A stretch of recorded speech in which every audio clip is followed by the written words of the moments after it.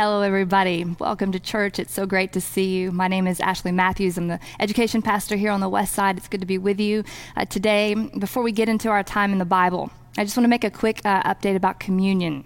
Chris mentioned last week that communion is coming, and in fact, communion is coming this week. We are going to have pre-packaged, pre-blessed communion elements available for you to come by the church and pick up this week on Mondays and Tuesdays from 12 to 1 p.m. The next several weeks, you'll be able to come by the church, every week actually, and our staff will be here to hand those packets to you, which will also include your own liturgy for you to be able to go through at home. Our hope is that you found a group of people with whom you can worship each week, and that these elements of communion will provide an opportunity for you all to actually worship together, do communion together, and make it really meaningful. We hope we're not doing church forever this way. We're not doing church forever this way, but it's the way we're doing church together right now, and so we want to do this the best that we can, and this is such an important part of our life together. We're happy to be able to make it available to you. So this Monday and Tuesday, 12 to 1, and in the weeks following, you'll come by, grab those from us, and have communion together. All right, if you have Bibles, we're going to be in Matthew's Gospel, chapter 15. We'll read together, and then we'll pray. Verse 21. Jesus left that place and went away to the district of Tyre and Sidon. Just then, a Canaanite woman from that region came out and started shouting, "Have mercy on me, Lord, Son of David. My daughter is tormented by a demon." And he did not answer her at all. And his disciples came and urged him, saying, "Send her away, for she keeps shouting after us." He answered, "I was sent only to the lost sheep of the house of Israel." But she came and knelt before him, saying, "Lord, help me." He answered, "It is not fair to take the children's food and throw it to the dogs." She said, "Yes, Lord. Yet even the dogs eat the crumbs that fall from their master's table." And then Jesus answered her, "Woman, great is your faith. Let it be done for you as you wish." And her daughter was healed instantly. This is the word of the Lord. Thanks be to God. Let's pray together. Holy Spirit, God of heaven and earth, God with us in all places, wherever we are this morning, we bless you, Holy Spirit. We thank you for the gift of your presence, and we ask you now, Lord, to bless the reading of your word. Settle over our hearts. Give us your peace. Help us to hear, Lord, what it is that you would say to us. All of us, Lord, needing to hear from you. Be challenged and comforted by you. So we look to you now, Jesus. In your name we pray. Amen. Amen. So for the last couple of weeks, we've been talking about these miracle stories of Jesus. A lot of the stories that we've been looking at, the feeding of the 5,000, Peter walking on the water, and even, I think, in some ways, this story today, these are even miraculous stories. This time of Jesus' life was full of these kind of miraculous events, even though it hadn't always been the case. Jesus lived a lot of his life in obscurity, and then there was this particular season when all these miracles started to happen. And it's important, though, to remember that it wasn't just miracles that were happening. Right alongside the miracles and the glory and the angels singing and the healing and all that stuff that was so good, so powerful, there was also a lot of testing and a lot of struggle that was happening right alongside that at the same time. There were Pharisees that were always sort of lurking in the shadows, waiting to trip Jesus up. Long hours, lots of people to heal and deal with. Satan and, demons, small things like that Jesus was dealing with every single day. And somehow he managed to take all that testing and all that struggle, and in a way that will always impress and sort of capture my heart and my imagination, Jesus took all of that struggle and he turned it into peace and compassion and love. And it wasn't just Jesus that was enduring this struggle and this testing. The reality is that in addition to Jesus, the disciples were also experiencing struggle and testing. They went through it right alongside Jesus. It's working out their faith. In fact, all these stories that we've read, they're not just miracle stories. The story of the feeding of the 5,000, the story of Peter walking on water, and this story in particular this week, each of these stories is about a disciple of Jesus who comes up against a time of testing.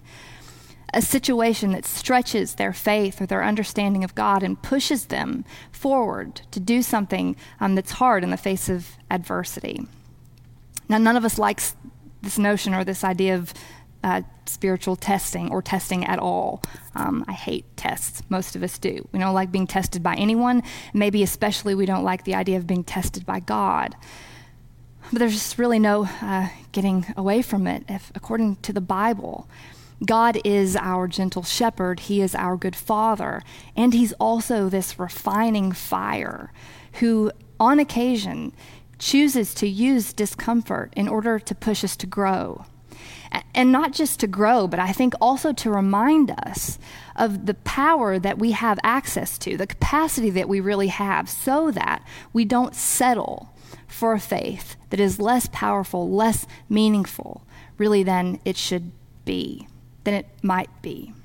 You know, like, had it not been for those hungry crowds that the disciples so desperately wanted to get rid of so they could go home and go to bed, had it not been for that crowd, that moment, the disciples would have never known what it felt like to watch bread multiply in their hands. Had it not been for the storm, Peter would have never known what it means to get out and walk on the water with Jesus.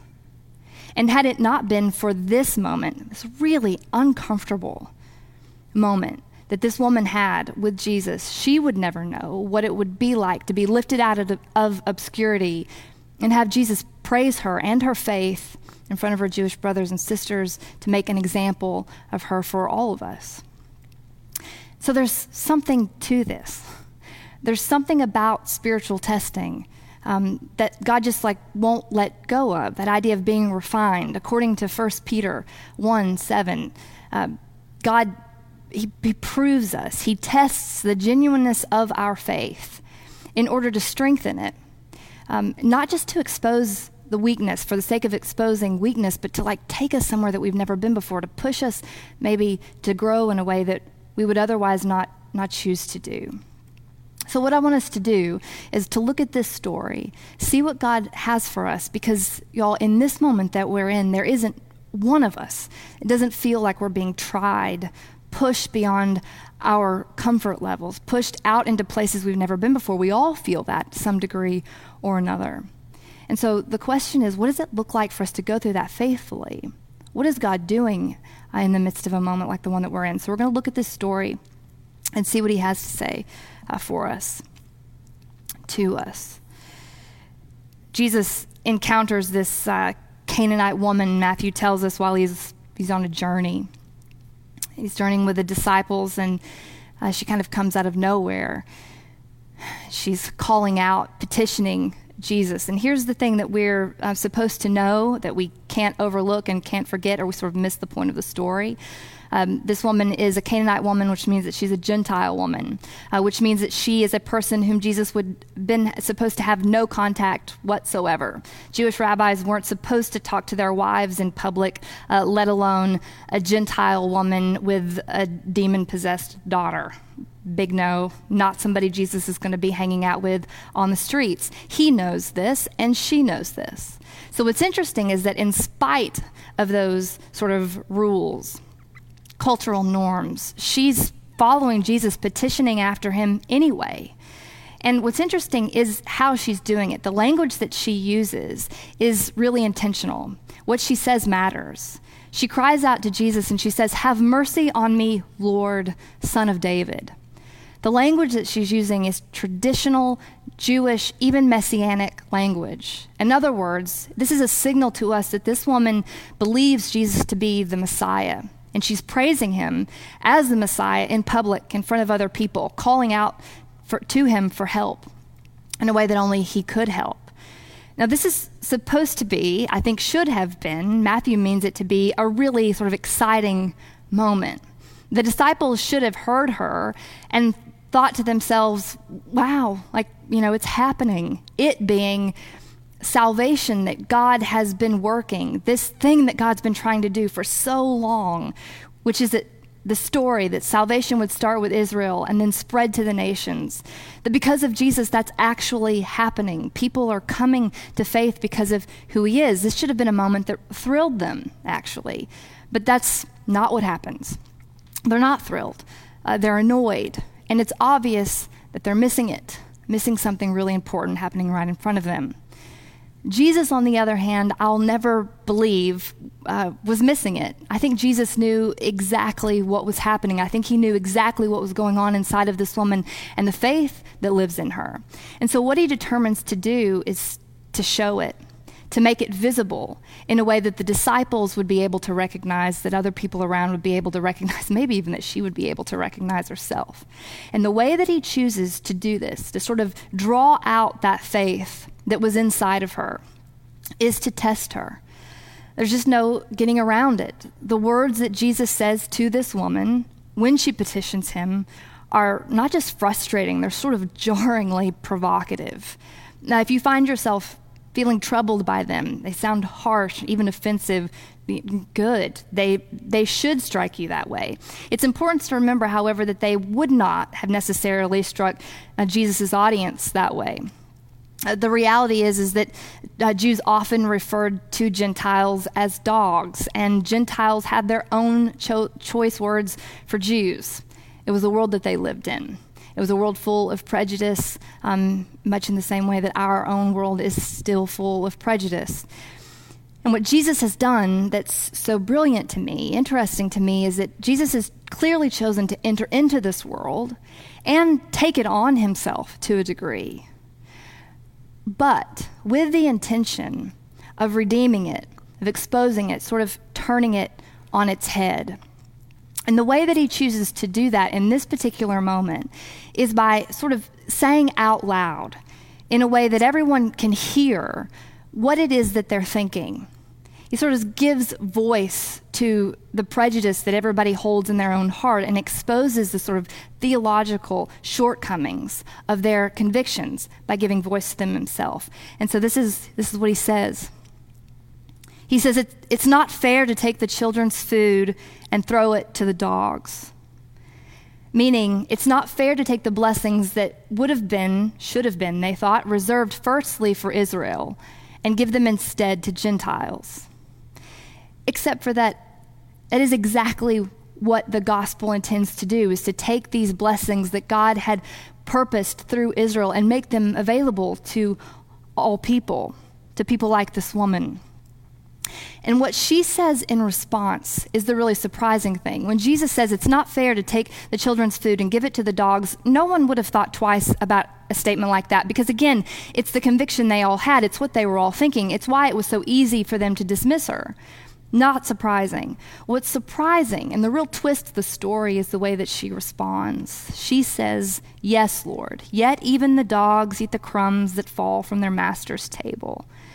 Meaning, you're Lord. You get to decide what you do with your blessings. I'll take whatever you're willing to give me.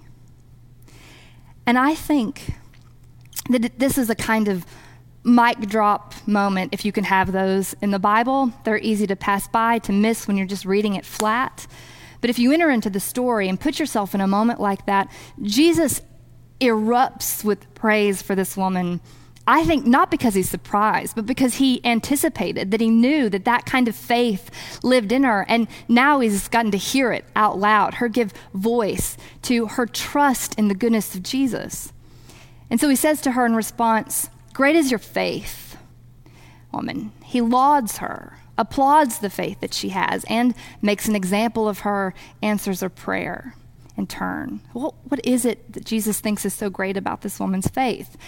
Well, I think it has something to do with the fact that she wasn't more interested in being right, more interested in defending herself, more concerned with what people thought of her than she was desperate to put herself and to be in the will of God and to experience the goodness of Jesus. She believed in it. She believed in it enough to endure the difficulty of what was happening right in front of her, to push through it, to trust in his goodness.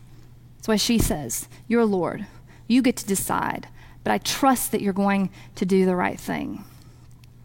Jesus allows himself to be effectively bested by this Gentile woman, which might not strike us as particularly provocative. But you can rest assured that it did strike Matthew's audience that way, that it would have struck the disciples that way. He elevates her at his own expense, makes an exemplar of her faith. Now, what does any of that have to do with us or where we are?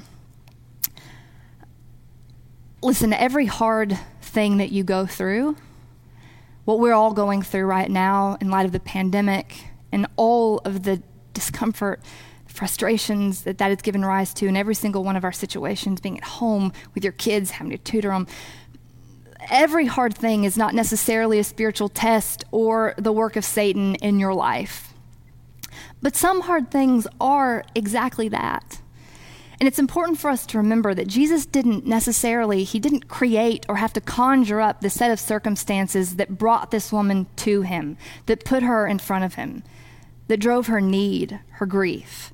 He didn't have to create or conjure up those circumstances. A broken and fallen world did that. Prejudice, disease, demonic oppression, those things come with the territory of living in a broken and fallen world. It's part of it. We're all going to experience those things. What Jesus does that's so powerful in this story is take that set of circumstances, that brokenness, and use it like a redemptive tool in order to strengthen this woman's faith, in order to prove or test her faith in a way that advanced the kingdom and blessed the people around her. That's what we're after. It is an inevitability that I'm going to run into things that are hard, that I'm going to run into things that try me and test me.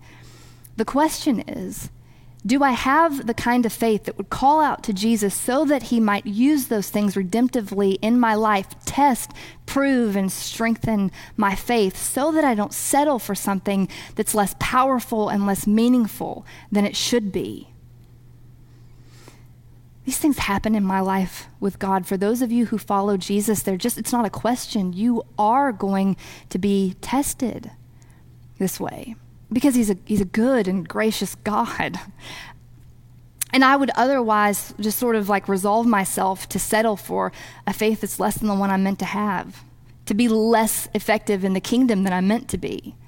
And he just won't let us settle because he loves us. This happened just this past week. In hindsight, I'm able to look at something that happened in my own life and say, I think that was a kind of spiritual test. And here's the thing.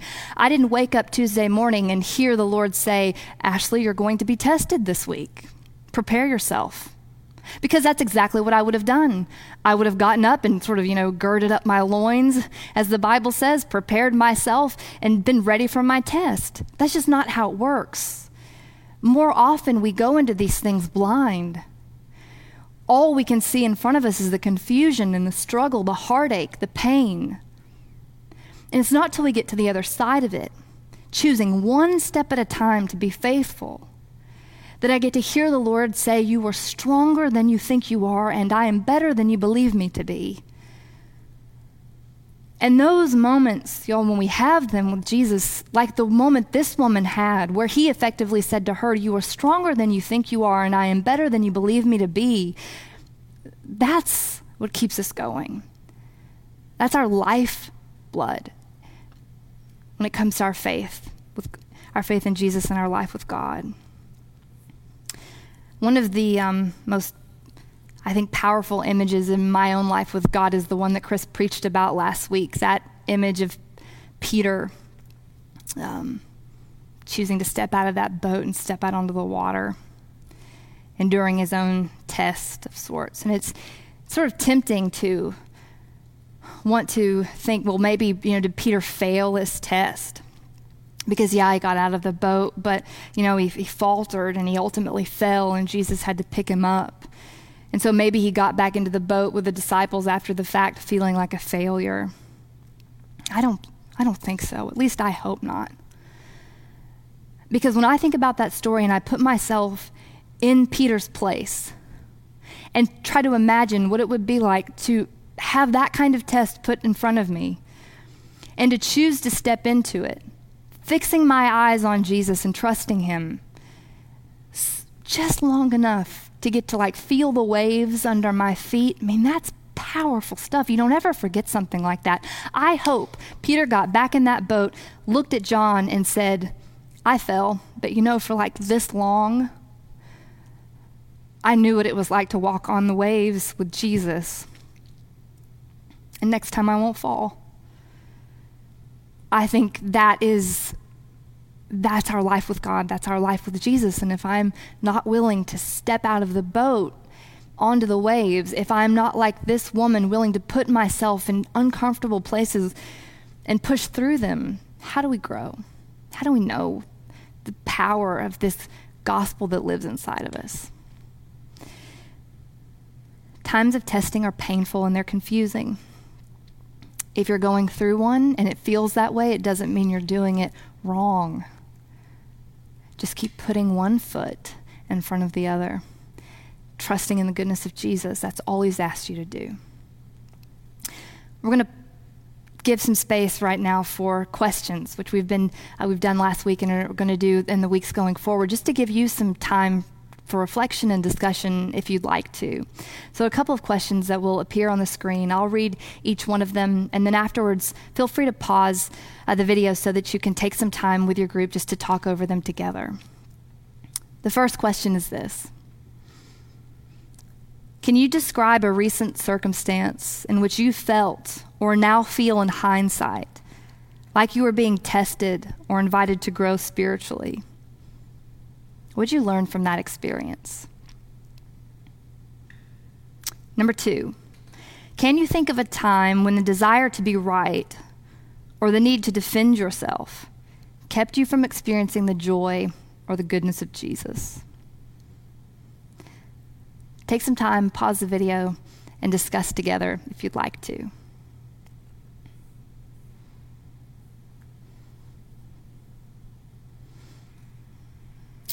Amen.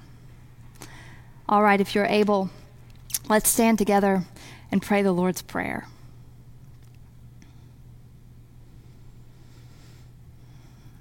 Our Father, who art in heaven, hallowed be thy name. Thy kingdom come, thy will be done, on earth as it is in heaven. Give us this day our daily bread, and forgive us our trespasses, as we forgive those who trespass against us. And lead us not into temptation, but deliver us from evil. For thine is the kingdom, and the power, and the glory, forever and ever. Amen. Amen. God bless you guys. We'll see you next week.